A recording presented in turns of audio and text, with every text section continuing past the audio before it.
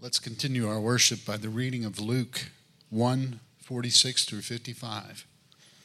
And Mary said, "My soul magnifies the Lord, and my spirit rejoices in God my Savior. For he has looked on the humble estate of his servant. For behold, from now on all generations will call me blessed. For he who is mighty has done great things for me, and holy is his name. And his mercy is for those who fear him from generation to generation. He has shown strength with his arm. He has scattered the proud in the thoughts of their hearts.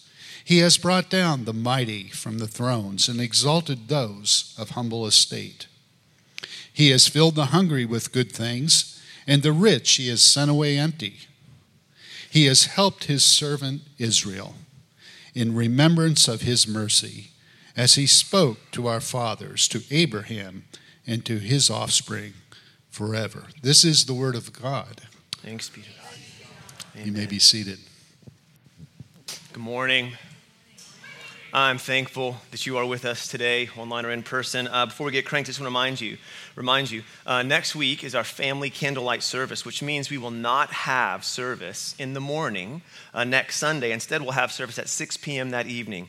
So just sleep in on me. You're welcome.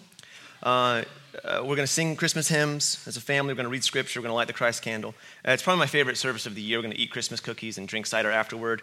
So I hope you can make it. This season of Advent, we've been meditating on the biblical theme of light and darkness.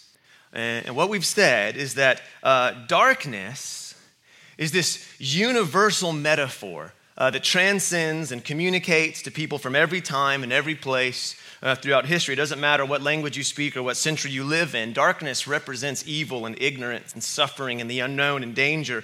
And we've really been focusing on the darkness. It's been a really fun time, right?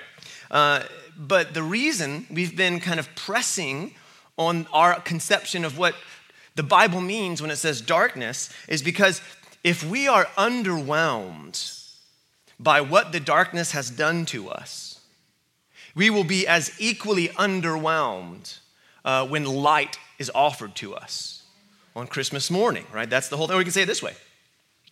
If darkness is not a problem for you,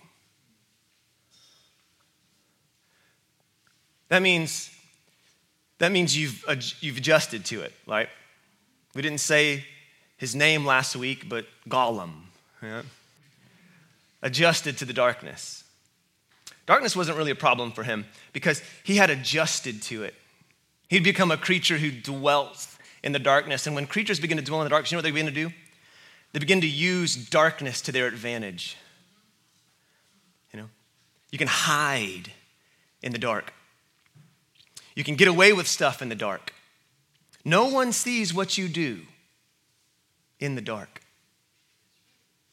And what we just sat with last week is for some of us, darkness isn't a problem. In fact, we quite enjoy it. And we've learned to leverage the darkness to satisfy our desires. If you don't think darkness is a problem, then you won't give two cares when the light comes. That's what Christmas morning is celebrating. Just to keep pressing, because we're already just coming out the gate hot this morning. Imagine rejoicing that all of your flaws are being revealed. That's part of what it means to step into the light. It means to step into being exposed. And I hope that as you celebrate Christmas morning, I got you a little bit there. And you'll think about Christmas with a little more nuance and a little more depth in what we're actually celebrating, that the light has come. And the question we've been asking ourselves over and over and over again is that good news to you? Do you want to be the kind of person who dwells in the light? Do you want to be amongst a people who strive for honesty and authenticity and vulnerability? Right? So last week we just sat with what on earth he could have meant in John 3 when he called the light a judgment, right? So we can't go back through it, but go back and listen if you missed it. So today, we read from two passages today. The angel, at the beginning of the service, the angels revealing God's plan to shepherds, right? The Messiah is going to be born in a manger, wrapped in swaddling clothes, that whole thing, right? The second scripture we read today was Mary's, what we call a Magnificat. It's what it's called in scripture. It's her song. It's her song after her cousin Elizabeth sees her and greets her, and Elizabeth confirms the divine plan without being told any details. Soon as she sees Mary, she starts, it says she's filled with the Holy Spirit and just launches into the whole deal and just tells the whole plan. And Mary hadn't told her anything yet. And after that's affirmed for Mary, which by the way, Mary was fleeing to the countryside to her, if you read the whole context. She went with haste to the countryside. And as it is affirmed through her cousin Mary, she just bursts out into this song of praise, right? So we're going to sit with these two things and what it means for how we celebrate Christmas and what Christmas means to us. So number one, the shepherds. Now, if you grew up in church, you might know where we're going to go here. Today, we have a very sentimental understanding of shepherds in the Bible. Okay, so we see shepherds through kind of pastel, we see the felt board shepherds, David was a shepherd in the Bible. Jesus called himself the good shepherd. In the Psalms, God calls himself the shepherd that makes us lie down in Psalm 23, right? So this is very fascinating. Despite all of the biblical analogies of shepherds being this kind of symbol for God himself, shepherds in the ancient world were poor, nomadic, socially frowned upon, bottom rung society type people for lots of reasons. Number one, they were uneducated and dirty. They hung out with animals all the time. They did not have an education. In fact, all of the required practical duties of shepherding meant they were continually ceremonially unclean. Now, that doesn't have any ramifications for us, but what it meant for them is they were not able to go to church.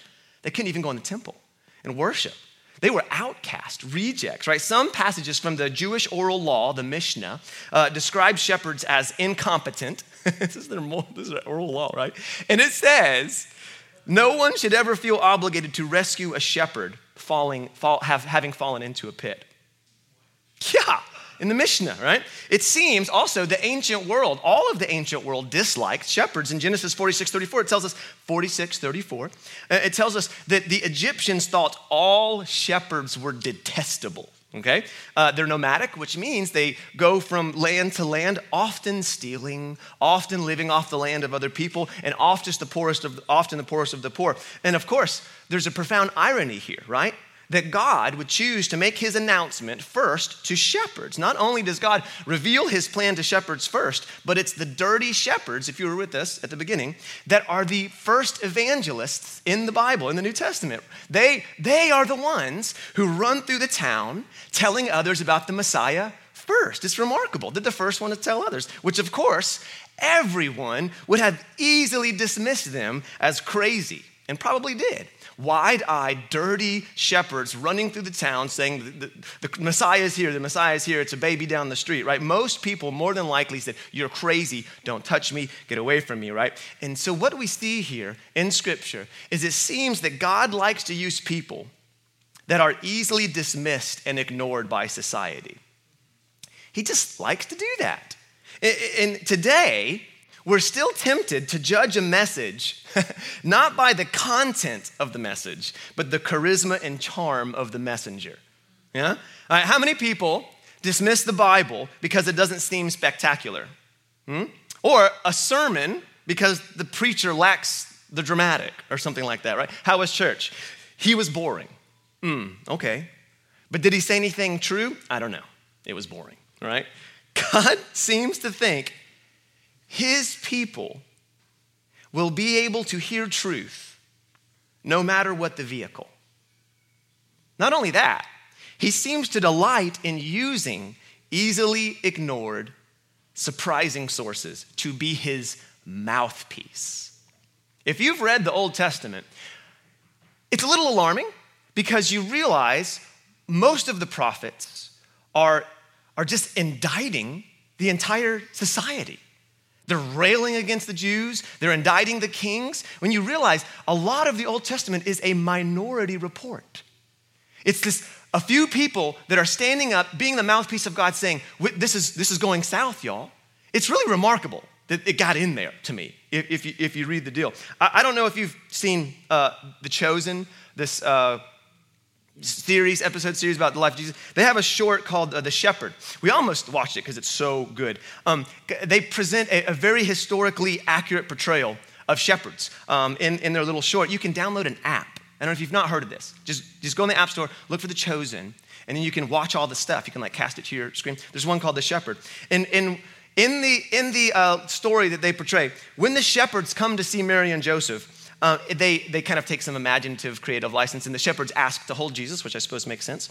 And Joseph hands Jesus to the outcast of the outcasts. It's really a great moment, right? Joseph offers him to the cripple amongst the shepherds, right? And while it's totally extra biblical and imaginary, it is totally in line with, I think, what Luke wants us to see about God. That when the light comes, he comes in a way that is easily ignored. And he comes first to the people who are easily ignored. It's remarkable, really. And what about Mary's song? Mary bursts into the overflow of praise and explodes out of her, like we said, after she encounters her cousin. And in a word, if you were to look at the song of Mary, the Magnificat, what it's called, right? You would say, what is she so jacked about? Like, what's happening? What's lining up in her mind that she's going to sing this song? I mean, in a word, it's God, but she's specific about it. She says in her song, the mighty one has looked on me in my lowliness. That's in my humility, right?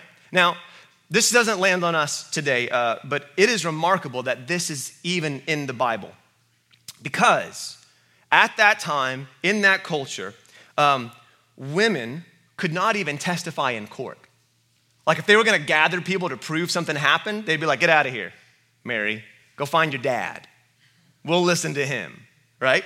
Like they couldn't even verify something was true in a court of law. I mean, just think about the past 100 years, how much women's rights has progressed. Okay, now just minus 2,000 years from that, okay? Women were degraded, belittled to the point of being treated like property, even by their own family. And here we have the words of a woman in the Bible. If you're gonna, if you're gonna launch a religion, all right, to grasp power and control people like many accuse Christianity of doing, you would never make up stuff like this and put it in the Bible, especially not in first century Palestine, right? You would not even include a woman's testimony. It was worthless, right? And if you were gonna include a woman's testimony, you'd find a respectable, well-established lady in the community that everyone listened to. Theologians estimate Mary was an early teen, a little girl. If there is a picture of a cultural nobody, someone with no voice, like nothing to add, no real value, it's Mary. And what's worse, y'all, is she's being swept up in a scandal right now. Do you know the scandal? She's pregnant out of wedlock. Okay, we're not talking about like dirty looks at Walmart. You're pregnant out of wedlock in the first century in the Jewish culture. You're dragged out of your home and stoned to death. People throw rocks at you until you die. It was an abomination, right? So she's being dragged up in this, I mean, we think of, the whole like, God, God wants to bless you. He does. But what if the blessing of God, what if the process of that blessing equates the ruining of your reputation? That's what's Mary's story. That's bizarre, right? So she's getting wrapped up in this scandal, right? If she had any respectability on the playground, because remember, she's like early teens, right? It's gone now. In fact, the Bible tells us that Joseph is going to dismiss her quietly after the baby's born. Like his plan, it was like, dude, I'm just going to drop this girl because I don't know what's happening. I mean, the angel sets him straight eventually, right? But his plan was to get out, right? She was certainly considering all of these things in her heart. Right? The ruining of her character. She probably thought, man, life's over. Joseph's probably not going to stick around, right? All these thoughts had to be flooding over her. And verse 39 tells us she's literally fleeing to the countryside. She's going with haste to her cousin's house in the country, probably to lay low until this stuff, goes over. And when God's plan is affirmed to her through her cousin, okay, this is very interesting. I love how this works. All of her fears and her trepidations and her social, cultural standing, it falls into place. Have you ever seen like those like 3D, not 3D, it is three-dimensional, but it's those art pieces that it's like hung things, you know? And if you look at it from the side, it's like there's a bunch of hung stuff. But then when you go right there, then all of it like lines up, and then all of a sudden you can like read a word. So this is happening with Mary right now. When Elizabeth affirms it, everything lines up. Her social standing, the goodness of God, God's divine plan, and it's saying that God is doing something, and he is choosing the lowly and the nobodies and the outcasts to do it. And this is how we know this. This is why we know all of that's lining up, the content of her song. Her song says this, I think we have it. He has shown strength with his arm. He scattered the proud in the thoughts of their hearts. He's brought down the mighty from their thrones and exalted those of humble estate. He's filled the hungry with good things, and the rich he has sent away empty. Y'all, everything she is rejoicing in is a reversal of how the world works. Rich people are the ones who walk away with their hands full, not poor people, right? Mighty people sit on thrones, and they're exalted, not humble people of lowly positions, right? Y'all, it's a reversal of business as usual from last week, if you were with us. See, business as usual, the proud, the confident, the aggressive, and the violent sit on thrones. Business as usual is Nietzschean dominance, Darwinian survival, right? And the oppression of the weak by the strong. That's business as usual, y'all. It's when the poor walk away empty-handed and the rich hoard to themselves. And Mary is overwhelmed in this moment as she's realizing right now God is reversing the darkness. And he isn't doing it through the accomplished and the powerful. He isn't doing it through the shakers and the mover and the influencers, God help us. He's doing it through nobodies, through losers, through the weak and the feeble. She's singing because she's seeing. She is singing because she's seeing how God chooses to accomplish his good purpose in the earth to redeem and restore and to heal, right? And what is it? Well, it's God's bigness meeting her smallness. And that results in a song of praise. God's bigness meeting her smallness. You know, Jesus actually sang a very similar song in Luke 10:21. After a large group of his disciples returned to him, freaking out because the demons are submitting to them in his name, right? The disciples themselves, not exactly creme de la creme. Think of the kind of people, y'all, that get swept up in spiritual cult movements. Right? When some dude comes in town, they're like, yeah, follow this guy. You're like, dude, go back to work, man. What are you doing? Right? Most of the disciples, blue collar day laborers and not even good ones. Every time you find the disciples, they're either mending their nets or not catching fish, right? Like they're not the creme de la creme. The disciples, y'all, made up of like, okay, not good fishers, Benedict Arnolds, and zealots, like a bunch of misfits, right? So when these guys come back, like having seen the power of God at their hand, right? What were they doing? They were extending the kingdom of God at that moment, right? And when they come back, when the bigness of God met the smallness of the disciples, Jesus says, he rejoiced in the Holy Spirit and said, I thank you, Father, Lord of heaven and earth, that you have hidden these things from the wise and understanding and revealed them to little children, babies. Yes, for such was your gracious will. Jesus is singing the same song of Mary. He's praising the confounding and surprising way in which God longs to heal the world, right? It's fascinating, actually. Last week, we read that the light shines in the darkness, and the darkness has not overcome it. That word katalambano, it means understand or grasp, right? That same word is used in Acts 14 when Peter and John are standing before all of the high priest and the elders, right? And it says the high priest and the elders, go to Acts 14, right? It says the high priest and the elders marveled at the confidence of these dudes because they katalambanoed, they were uneducated men. They grasped it, right? So first of all, I love that just by looking at these suckers, they're like, yeah, these guys didn't go to school, right? But secondly, they marveled. So while they didn't katalambano, they didn't understand the light, you know what they could understand? You guys are dummies. And it was the grasping of how these men were uneducated that they realized these guys are idiots and God's power is working through, and they're confounded. Like mouths open, dumbstruck, right? Yo, that's exactly what Mary's song says. It says he scatters the proud in the thoughts of their heart. That's the high priest standing before Peter and John, right? Mouths open because these blue-collar nobodies are working within the power of God. And that they're the way, so what's that mean? What's that mean? Just stay with it for a second. Their framework, the elders and the priests, why were they shattered by this? Because their framework of how the world worked was God works through us, the mighty, the learned, the strong, the moral right, right? And when the Savior comes, he'll be like us. He'll be a mighty warrior, right? He'll be the military leader, not some Nazarene on a donkey, right? And over and over and over and over and over again, on repeat through the Bible, this theme, right? God says, I will choose the people you have dismissed and condemned as worthless to be my mouthpiece, to show you I am who I am. And I will do my saving work in a way that at the same time lays you low and lifts you up. It's why the religious people missed it, and it's why we miss God working today. Because we look to the spectacular, that's the word. We look to the spectacular and the sensational and the exceptional, and God tends to use the dull, the unimpressive, and the monotonous.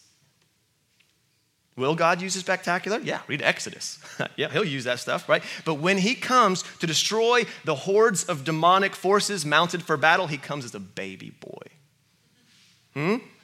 A nobody from a nobody town to a nobody girl and announces it to nobody shepherds. Tim Keller in Hidden Christmas writes this: in ancient times, when the eldest son got all the wealth, right? All the inheritance, right? And the second or younger son had no social status, how does God work? Through Abel, not Cain. Through Isaac, not Ishmael. Through Jacob, not Esau. Through Ephraim, not Manasseh. Through David, not his older brothers. And at a time when women were valued for their beauty and fertility, God chooses old Sarah, not young Hagar. He chooses Leah, not Rachel, unattractive Leah, whom Jacob doesn't even love. He chooses Rebecca, who can't have children.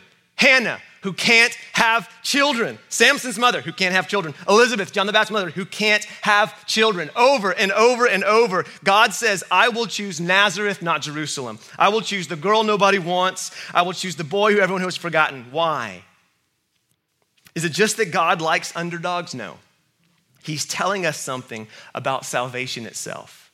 Every other religion and moral philosophy tells you to summon up all your strength and live right as you ought to live, right? Therefore, they appeal to the strong people, who can pull it together. Strong people who can summon the blood, so to speak, right? Only Jesus says, I've come for the weak. I've come for those who admit they are weak. I will save them not by what they do, but what I do, right? Throughout Jesus' life, the apostles and disciples keep saying to him, Jesus, when are you going to take power and save the world? And Jesus keeps saying, you don't understand, I'm going to lose all my power and die to save the world. And the climax of the New Testament is he ascended not to a throne, but to a cross in the Gospels, right? The world insists, still reading, it's a long bit. The world insists, if anybody has the answers, they have to come from certain places. They have to come from people with certain credentials. They have to come from people who look a certain way and who have gone to certain schools. But God initially brings his message not through the Egyptians, not through the Romans or the Assyrians or the Babylonians, but through the Jews, a small nation in a little race that is seldom in power. He defeats Goliath, not with a bigger giant, but with a shepherd boy, one at whom the giant laughed. That's the way God works. How does he talk to Elijah? Through earthquake, wind, fire? No, through still small voice. Okay, so what does all this mean for us? Well, God has always used the socially and even religiously disqualified people for his purposes. Okay, so what's that mean? Well, okay, look right here. Why are you sidestepping God's call on your life?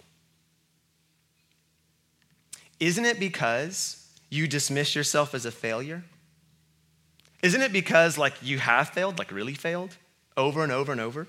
Isn't there a deep-seated feeling of disqualification that stops you every time you think, oh yeah, I should obey and I should serve and I should step up, right? Isn't there this but what God is saying through all of this stuff, y'all, is quit elevating your failures over my goodness. Because apparently it's not riding on your failures or even your successes. Apparently the strength of God isn't mitigated or his plan disturbed by your failures. And apparently he likes to use those things in your life and in other people's lives to make himself known, right? What God is saying is quit elevating your failures over my goodness, because I will save who I will save, right? Because of Christ, I pronounce you not guilty. Sometimes, y'all, we can get so fixated on our own goodness or lack thereof that we can't receive God's goodness. And think about this for 1 second.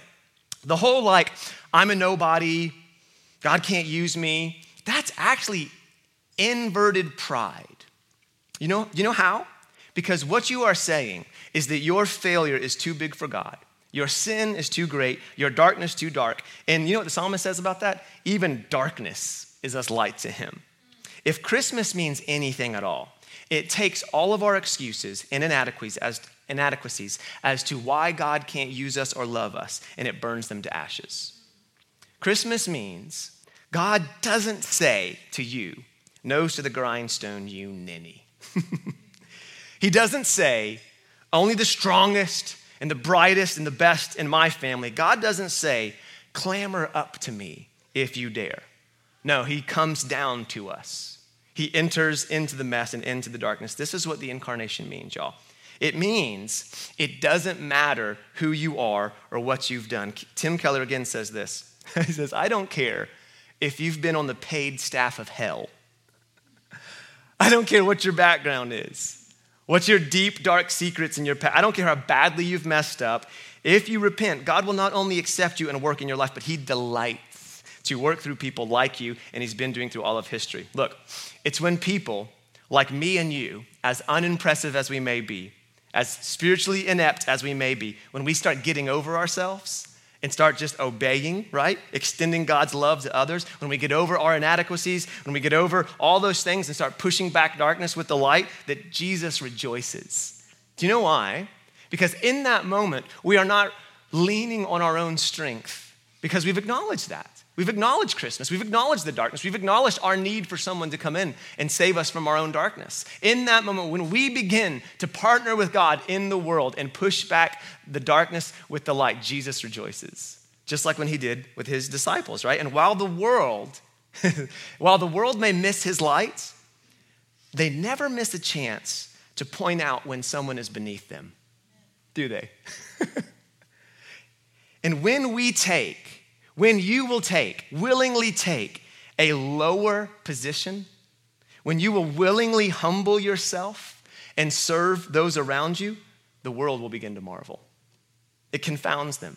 They begin to see glory, but it's not ours, right? They don't see our love. They don't see our strength. They see God at work. And when we can get over ourselves, our strength and our weaknesses, right, we become instruments by which God works in the world. And when we do that, we join in the song. We join in Mary's song, we join in Jesus' song, we join in the song of creation itself. All the heavens are singing. Do you see what happens, y'all, when God rescues through nobodies?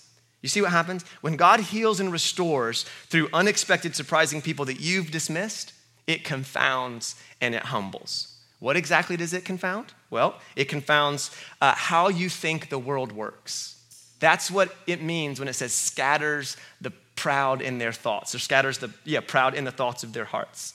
Because just like the religious leaders of Jesus' day, we often look to our own strength, our own intelligence and power, and our own will to save us. But to celebrate Christmas means that our darkness and helplessness was so complete that someone had to come in from the outside to save us. And what is so stunningly marvelous about God, in my opinion, is when he comes as king, he comes in a way that is easily dismissed and ignored. And only those who think they need him find him and enter his kingdom.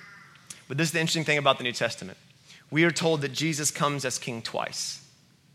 The first time he comes in weakness and humility and obscurity. And when he comes again, what scripture says, when it speaks of his second advent, it says he comes with all of his angels, with eyes like fire, feet like bronze, a voice like the roaring of many waterfalls, and a face like the shining of the sun in all of its strength, holding a double-edged sword in one hand and the heavens in the other. We live in today. And the question for us, I think, today as we prepare for Christmas and as Christmas approaches for us is, are you the kind of person who can hear God's voice today, however surprising the source may be? Great example I always love to use. Can you hear the voice of God through your spouse if you're married? Or have you dismissed that possibility? For some of you, it's through me. Like, you're like, he's an idiot, right? Can you hear the voice of God through me?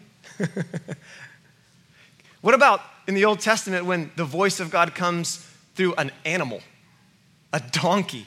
Like, that's bizarre. Isn't that trying to say something to us? That we don't get the luxury of choosing the vehicle by which God speaks to us.